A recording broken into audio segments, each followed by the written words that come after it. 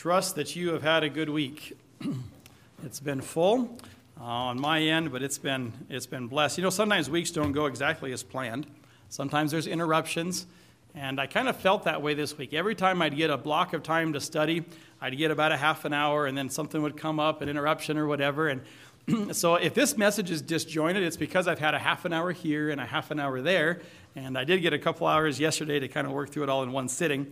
But I told Diana, I don't even know if it makes sense because I'm working on it at all these different times. So I guess I'll let you guys be the judge of that, and we'll see how it all comes together. But we've been in Isaiah chapter 6 for the last 4 Sundays, and we're in a series entitled Preparation for Service.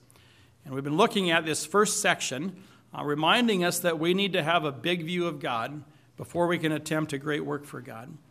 Not that our goal in life is to do great things for God, but it is to do works for God, and for God to make those things great through His power.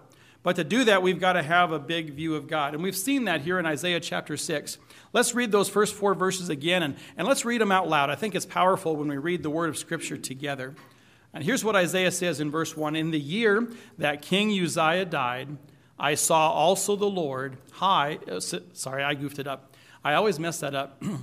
I get the order wrong. Let's try it one more time from the top. Here we go. In the year that King Uzziah died, I saw also the Lord sitting upon a throne, high and lifted up, and his train filled the temple. Above it stood the seraphim. Each one had 6 wings. With twain he covered his face, and with twain he covered his feet, and with twain he did fly. And one cried unto another and said, Holy, holy, holy is the Lord of hosts. The whole earth is full of his glory. And the posts of the door moved at the voice of him that cried, and the house was filled with smoke. We've been looking at this passage, and we've seen that our God is still on the throne. Aren't you thankful for that? Well, we've got leaders in this world in lots of different places that we may not wish were on the throne of our country or other countries, but God is still over all of them. He's on the throne. He's still high and lifted up. He's still sovereign and omnipotent. He's still holy and glorious.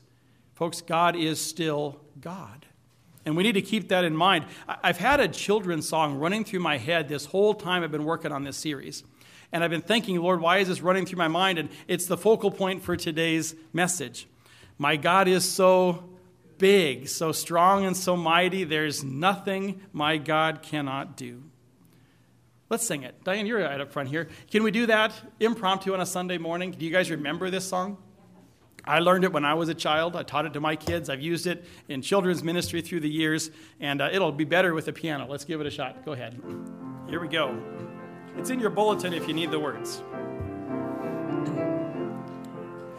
My God is so big, so strong, and so mighty. There's nothing my God cannot do for you. My God is so big, so strong, and so mighty. There's nothing my God cannot do. The mountains are His, the valleys are His, the stars are His handiwork too. My God is so big, so strong, and so mighty. There's nothing my God cannot do for you and for me and for us as a church. We're going to take that concept as we work through the message, and it's going to be just in a couple places, and I'm going to start that line. I'm going to say, my God is so big, and I'm going to point to you, and you're going to answer out loud, there's nothing my God cannot do. Let's practice it once here to see if we're all on the same page. My God is so big. Yeah, that's about a 57%. Let's do a little better. Here we go. My God is so big, there's nothing my God. Okay, I'll direct you. Once we get into the flow, you'll see where it's coming, and I think it'll be just a good reminder as we work through this passage. A children's song, a simple song. And I don't know about you, but I've noticed that sometimes the theology in children's songs tests my faith a little bit. Children trust. God's wired them that way. As adults, we're kind of prone to be skeptical, aren't we? We question things. Where kids don't, they just take it at face value. One of my earliest memories of growing up, I can remember some, as I get older, it's not a big deal in my junior years and all of that, but I remember this memory of it as a child, my dad setting me on top of the refrigerator. Parents, you ever done this with your kids?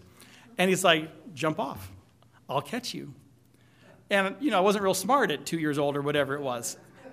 But I had childlike faith. And I jumped off. And guess what? I banged my head. No, he caught me. He caught me. And I had no doubt in my mind that he would. I knew my dad was big enough to carry me and to catch me if I jumped off that fridge. As we had children, and as they got a little bit older out of the baby phase, I remember taking them and throwing them up in the air, and their arms splay out, and they squeal with delight, and you catch them when they come down, right? And my one daughter may have a little bit of an abnormal fear of heights because of some of that I was a little carried away with, maybe, I'm not sure. But my kids knew that I was big enough to catch them. It didn't even cross their minds that I might drop them. And folks, we have a heavenly Father that is just as big. And he's got us the same way we had our children in those situations. He's big. There's nothing God cannot do. There's nothing that is impossible for him. What are the impossibilities in your life right now? Do you have them? I do. I think all of us do. Maybe there's something you've been praying for, but it just isn't coming about. Maybe there's someone you're praying for that's still rejecting the gospel. Maybe there's a fractured relationship that just isn't healing, or a financial strain that instead of getting better just seems to get worse. So I ask you, in the realm of your impossibilities, how big is your God? Do you really believe this song, "There's nothing my God cannot do"? Do we have seeming impossibilities here as a church? I think that's probably a fair statement. We've been working through this transition. We've been evaluating a lot of things. We've been trying to be honest with ourselves as a church as well as individually, and that's the next section of our series. Not just looking up, but looking in. And if we're honest, as a congregation, we're getting older.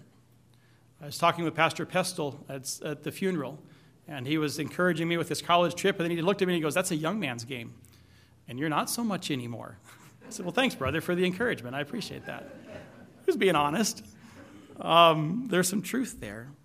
But as we get older, we get more tired, don't we? If you look out over our congregation, there are age groups that are obviously lacking. We're missing a generation. We're kind of missing two.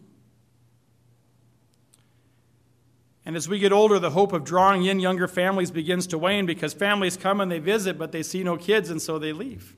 No one wants to be the first one.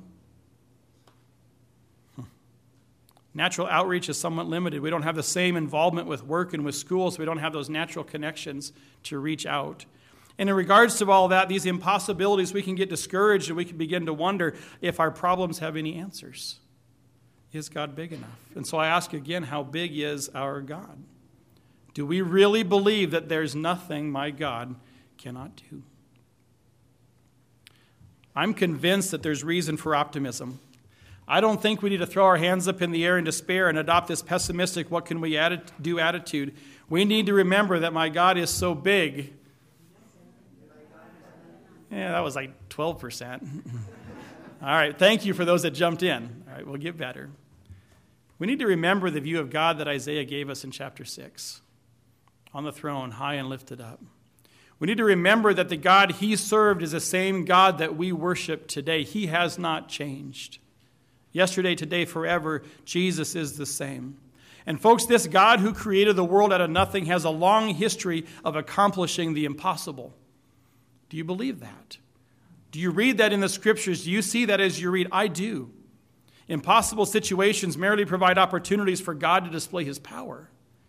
If God worked in ways that we could understand, what benefit is there? How does that show that he's God?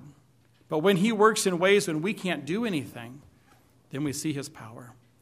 So today, as we wrap up this first point in our series, this upward look, I want us to be reminded just how big of a God we serve. As I've been working through these series of messages, I've looked at a lot of scriptures, and several have come to my mind that point out the fact that God is a can-do kind of a God. It's worded differently in different passages. Sometimes it's a rhetorical question. Sometimes God just makes a statement. But things like, nothing is impossible with God. Is anything too hard for God? My God can do everything. These statements jumped out at me off the page, and I'd like to look at several of those today. 6 specific reminders from Scripture that our God is indeed a big God. Turn with me first to Genesis chapter 12. Genesis chapter 12. We're going to look at a lot of Scripture today. Genesis chapter 12. And those of you that have been in the adult Sunday school class, what's the character that we're dealing with starting in Genesis 12? Abraham, right? The story of Abraham. And we've seen that God promised Abraham a son. Look back with me in Genesis chapter 12 and verse 2. He says to Abraham, I'm going to send you out of your country, out of your homeland. I'm going to take you to a new land. And in verse 2, I'll make of you a great nation. I'm going to make of you a great nation. Your children, your grandchildren, your great-grandchildren, you're going to be a great nation. And so over the next 25 years, he reminds Abraham of this promise 5 different times. Look at chapter 12, verse 7. It's just 5 verses apart in Scripture, but there's a lot of mileage between these verses. A lot's happened. The Lord appeared unto Abram and said, unto thy seed will I give this land. Did you catch that? Unto thy seed, your children, you're going to have a son. Look with me in chapter 13 and verse 15. And God tells Abraham, for all the land which thou seest, to thee will I give it, and to thy seed forever. And again, we're reading these in just a matter of seconds apart. These are years apart in Abraham's life. This is over the course of 25 years. Look down with me at chapter 15. Let's read, picking it up in verse 4 and 5. Behold, the word of the Lord came unto him, saying, this shall not be thine heir. What's Abraham saying? Lord, you're not answering this. It's not working out. I've got a really good servant. Maybe you want to use him and let him be the heir. And let's work this out. We can find a human solution to this divine problem that just doesn't seem to be happening. And what does God say? Behold, the word of the Lord came to him in verse 4. This shall not be thine heir, but he that shall come forth out of thine own bowels shall be thine heir. And he brought him forth abroad and said, now look towards the heaven. And he points him to the stars and said, you're going to have so many children, it's going to be as the stars of heaven. Well, this is taking a long time, and Abraham mentions it's here. Now he begins to take matters into his own hands. And we see over in chapter 17, actually chapter 16, he takes Hagar. You know the story. And he has a son from Hagar named Ishmael. And in chapter 17, when Abram was 90 years old and 9, the Lord appeared to Abram and said, I am the Almighty God. Walk before me and be thou perfect. I will make my covenant between me and thee and will multiply thee exceedingly. You're going to have more children. Abraham fell on his face, and God talked with him and says, as for me, behold, my covenant is with thee. Thou shalt be a father of many nations. And he goes on to explain, it's not going to come through Ishmael. I'm going to give you a son through your wife Sarah. And he makes that promise again. And that brings us to chapter 18, where we'll find this phrase that jumped out at me. God appears to him as a theophany. And Abraham prepares a meal, and he's interacting with God, and I believe an angel or two there at the same time. And in verse 10, he said, I will certainly return unto thee. This is God talking. According to the time of life, and Sarah thy wife shall have a son. And Sarah heard it in the tent door which was behind him. Now catch this. Abraham and Sarah were old and well stricken in age. That's a very poetic way of saying they were geezers. Okay? They were old. And it ceased to be with Sarah after the manner of women. Therefore Sarah laughed within herself, saying, after I am waxed old, shall I have pleasure, my Lord being old also? And the Lord said unto Abraham, why did Sarah laugh? Saying, I will of a surety bear a child which am old. You can understand the incredulity in Sarah's voice, right? It makes sense. This isn't going to happen. Look at verse 14. Is anything too hard for the Lord? Is there anything too hard for the Lord? God gives this rhetorical question to Abraham. And it's a rhetorical question, so it doesn't need an answer. But look over in chapter 21. Look over in chapter 21, verses 1 and 2. The Lord visited Sarah, as he had said, and the Lord did unto Sarah as he had spoken. For Sarah conceived and bare Abraham a son in his old age, at the set time of which God had spoken to him. God answered. He did exactly what he told he would do. He did it when he said he would do it, as he said he would do it, exactly like he said he would. And so here's my question. Can the God who supernaturally caused this elderly couple to conceive a child, is he big enough to bring families into this church body? I believe he is. Is he big enough to reward our evangelistic efforts and see folks born again as we go out and share the gospel? Folks, I believe that he is. Because my God is so big, there's nothing my God cannot do. Turn with me to Numbers chapter 11. The book of Numbers, chapter 11.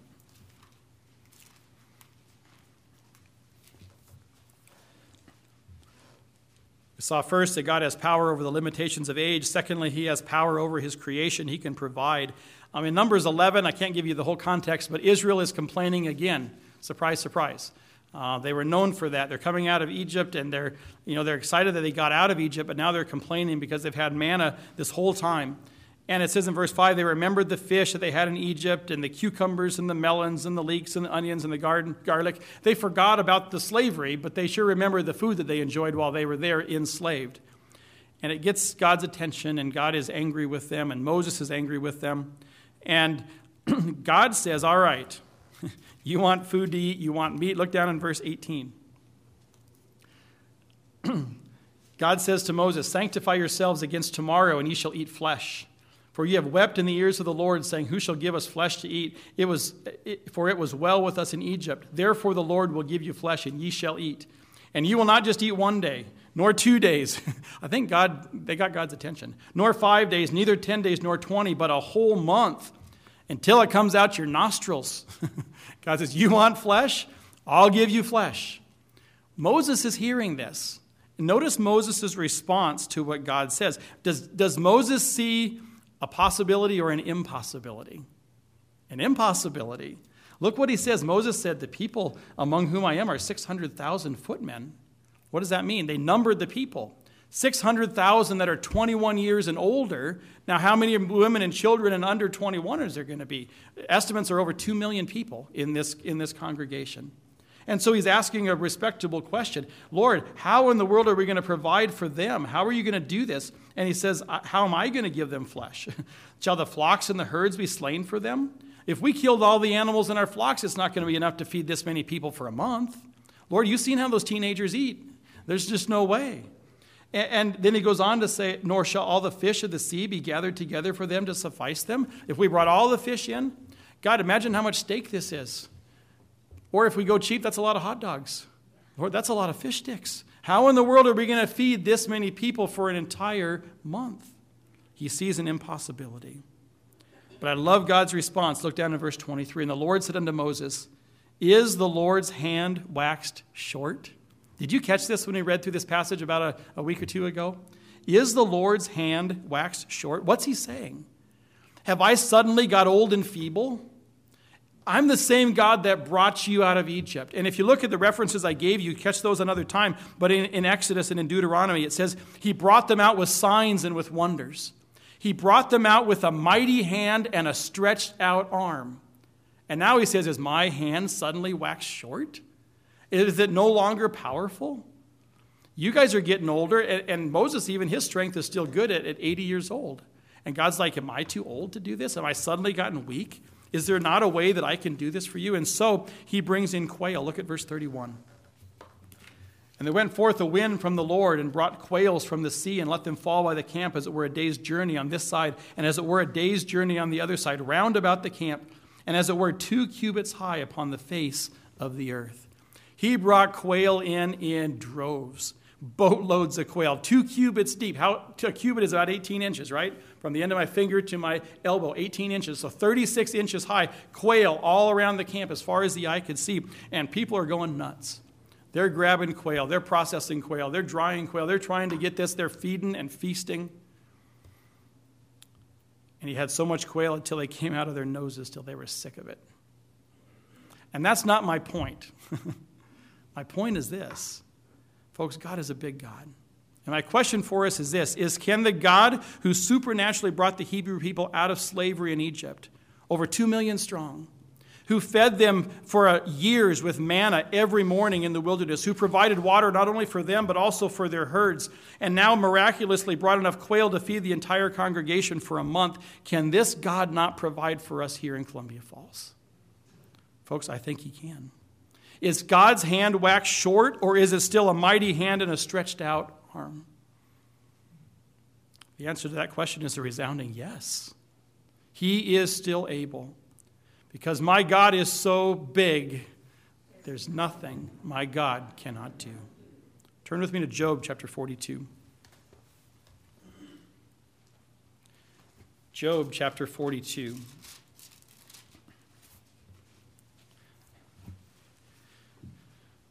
Most of you have been in church your whole lives. You know this story. I'm not going to go into it in a lot of detail, but Job has been tested by God through a terrible trial from Satan.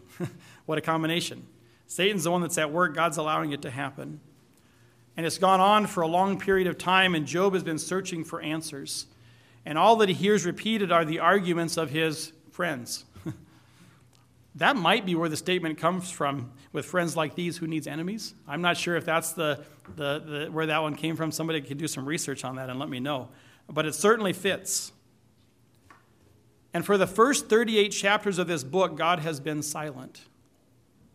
He's allowing Job to sit there in his consternation and wrestle with the reasons for his suffering and wrestle with the reasons for God's silence.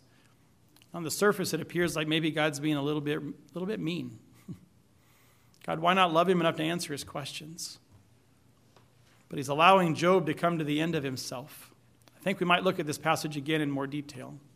It's very similar to Isaiah in the throne room of heaven, where he comes to the end of himself. Woe is me, for I am undone. Well, Job is struggling, and he begins crying out to God for answers, wishing and almost demanding a face-to-face with his God. And finally, in chapter 9, God responds. And boy, does God respond. As you read through that passage, it's amazing. He enters the scene of suffering in a whirlwind. He arrives in a tornado. Folks, that's an entrance. He shows up, and there's no mistake that God showed up. And now he begins to question Job. He interrogates him for 4 chapters with question after question after question. Where were you when I did this? How did this work? Can you understand this? Can you make this happen? And Job doesn't have answers for any of these questions. But these questions leave no doubt about the incredible power and wisdom of God as he rules and he reigns over his creation. And so we see Job at the end of God's monologue here in chapter 42. Look with me in verse 1. And Job answered the Lord and said, I know that you can do everything. No thought can be withholden from thee. Who is he that hideth counsel without knowledge? Therefore I have uttered that I understood not, things too wonderful for me which I knew not. Here I beseech thee, and I will speak. I will demand of thee, and declare thou unto me. I have heard of thee by the hearing of the ear, but now my eye has seen you. Verse 2, you can do everything. And he says, I know that. The next phrase says, no thought can be withholden from you. I don't think that's the best translation. I think the idea here is nothing you purpose to do can be thwarted. That's the picture of the language there. Nothing can stand in your way. God, when you decide to do something, there's nothing that can stop that from happening. He says, I know that you can do everything. So my question is this, what has God purposed to do? If God's purposes will not be thwarted, what are God's desires and his purposes? Well, 2 Peter chapter 3, verse 9 says, God is not willing that any should perish, but that all should come to repentance. That's his desire. Now, we have a free will, and we can choose whether we'll accept or we will reject, but God's desire is that all would be saved. In Matthew 16, verse 8, God says, I will build my church. I will build my church, and the gates of hell will not prevail against it. Does this church here in Columbia Falls fall under that umbrella? I think it does. I think it does. And so my question is this, can the God who both created this earth along with everything in it in 6 days with nothing but the power of his voice, and who sustains every system within this universe, both small and great, and who keeps each atom firmly in place, can this God help us reach our community for Christ? Absolutely he can. He is supremely able. My God is so big, there's nothing my God cannot do. Turn with me to Jeremiah chapter 32. Jeremiah chapter 32.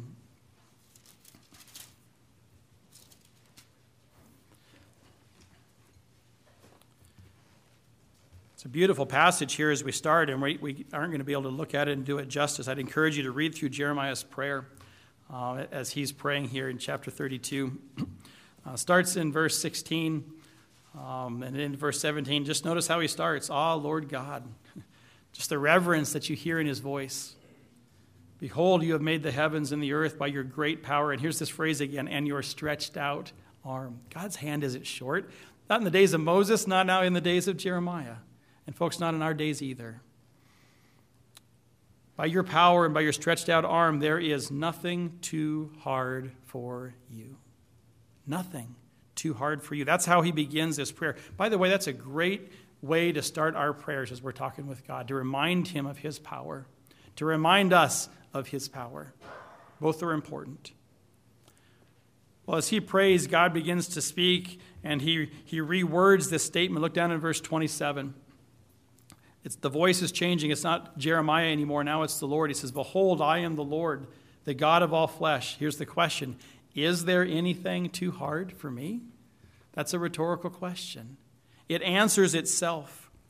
And we're not going to look at the rest of the chapter, but God goes on to show Jeremiah what he was going to do that would demonstrate this power. It's going to start with judgment. God's going to bring Nebuchadnezzar, the strongest king on earth at that time, to come in from Babylon and bring this nation, the nation of Judah, into captivity. It takes a big God to do that. To orchestrate the kings of the universe and make this all happen. Secondly, we see that he's big enough to bring the nation of Israel back to their homeland when their captivity is done. But not only that, number 3, he's big enough to give them a new heart. Look with me down in verse 39. And God says, I'll give Israel one heart and one way that they may fear me forever for the good of them and for the children after them. I'll make an everlasting covenant with them that will not turn away from them to do them good, but I will put my fear in their hearts, and they shall not depart from me. I will rejoice over them to do them good. What a beautiful passage. God says, I'm big enough to give them a new heart, a heart that'll last for eternity. And my friends, my question for us is this. This God that's big enough to remove Israel from their land and to reestablish them again in their homeland after their sentence is served, a God that's big enough to ultimately change their hearts to love and honor him by means of an everlasting covenant, is this God big enough to still transform hearts and lives here in the Flathead Valley? Can God still work in the same way here in Columbia Falls? Folks, yes. Absolutely he can. Is there anything too hard for God? We answer that question with a resounding no. Because my God is so big, there's nothing my God cannot do. Turn with me to Luke chapter 1, moving into the New Testament. Luke chapter 1. We'll try to cover these next two quickly here. I told my wife one advantage of this is I could just, skip one and you wouldn't know the difference. But let's see how it goes. Luke chapter 1, power over natural conception. You know this story well. I don't have to spend a lot of time here. We read the story every Christmas, don't we? Gabriel comes to Mary. I think I'm in the wrong chapter here. Let me flip my page over. There we go. Gabriel comes to Mary, a young woman engaged to be married. He promises her that she was going to bear a child. She would conceive and have a son, and this son would be the Messiah. And she's somewhat bewildered by this comment and this statement, and we can understand that. And her question is, how can I bear a son? I'm still a virgin. I haven't known a man. And the angel goes on, and he begins to explain the miraculous nature of the virgin birth. Wow. And then he helps her faith a little bit by informing her that her cousin Elizabeth, who's incidentally at the same stage of life as Sarah, that we just looked back earlier in the book of Genesis, this Elizabeth is going to bear a son. In fact, she's already 6 months along. And then look down at verse 37 and notice what the angel says. For with God, nothing shall be impossible. With God, nothing shall be impossible. You have impossibilities in your life. God has a long track record of meeting the impossible. And so the question quickly is this. Can the God who supernaturally implanted the creator of the universe in the womb of Mary, stop and think about that. This God who somehow knit together eternal God and mortal man in a way that we can't comprehend, can that God not also do the impossible here within our church and within our lives? Absolutely he can. Because my God is so big, there's nothing my God cannot do. One more passage, Matthew chapter 19. Matthew chapter 19. And here we're going to see God's power in the area of salvation. The story is the rich young ruler, and you may think as we begin this that it's kind of a strange passage to go to if I'm thinking about the power of salvation, because this young man doesn't appear to get saved in the story. But We see a wealthy religious man coming to Jesus Christ and asking him how he can get to heaven. And so Jesus reminds him of the Ten Commandments. I'm just going to go over the top of this story quickly. Jesus reminds him of the Ten Commandments, and the man honestly replies, I think he's sincere in saying, Jesus, I've sought to obey these commandments my whole life. Since I was a child, I've tried to do it. And I would think, assuming in that too, he's brought atonement for the times that he hasn't. But there was an issue here that went deeper than just the commandments, and Jesus saw that issue. He saw there was something in his life that was more important than God. He saw the real issue, and so he says, go and sell everything that you have and give it to the poor. Is that how we inherit salvation? By getting rid of everything we have? No, but that was the issue for this young man that was standing in the way of a relationship with God. And the passage goes on to say that he went away sorrowful, for he had great possessions. His money meant more to him than following Jesus. And then Jesus makes this statement. Let's look down in the passage a little bit here. The man went away sorrowful, and Jesus said in verse 23, verily I say unto you, stop and listen up, a rich man shall hardly enter into the kingdom of heaven. And again I say unto you, it is easier for a camel to go through the eye of a needle than for a rich man to enter into the kingdom of God. It's harder for a camel to go through the eye of a needle. I struggle putting thread through the eye of a needle. And the older I get, the more I've got to get it just right in my glasses in order to be able to thread that thing through. A camel through the eye of a needle? Now, we need to understand some things here about the text. This was a common hyperbole in the days of Jesus. We understand what a hyperbole is, right? It's an exaggeration for emphasis, that type of an idea. It was kind of born a trade-off, a play off of the Persian version of it to drive an elephant through the eye of a needle. There are no elephants there in Israel, so they chose the largest animal they had, which was a camel. And Jesus is using that. It's a hyperbole. It's used for exaggeration for purpose. And what Jesus was saying here is he was emphasizing how hard it is for people to set aside their wealth. How hard it is for people to set aside their intellect or their works or their doubts. How hard it is to humble themselves and come to God on his terms and not on their own terms. Well, the disciples hear this and they're bewildered. And notice their comment in verse 25. When the disciples heard it, they were exceedingly amazed, saying, well, who then can be saved?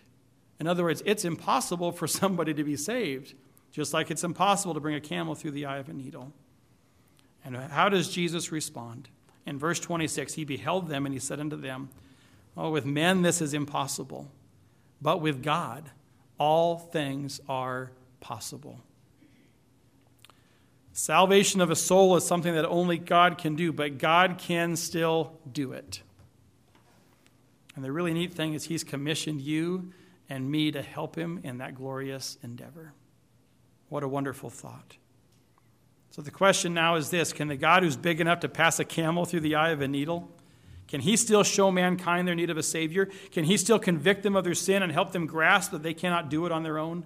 Can he still open the eyes and turn them from darkness to light? Does God still have power to save lost sinners today? And the answer to that question is absolutely. Because my God is so big, there's nothing my God cannot do. I hope that's cemented in your minds. Folks, our God is not limited by age. He's not limited by numbers. He's not thwarted by the power of Satan. He's not bound by the natural laws that he created. He is still God, and he is still able. You know, folks, God has never encountered a heart so hard he can't soften it. God's never encountered a mind so set that he can't persuade it. And God's never encountered a will so stubborn that he can't break it.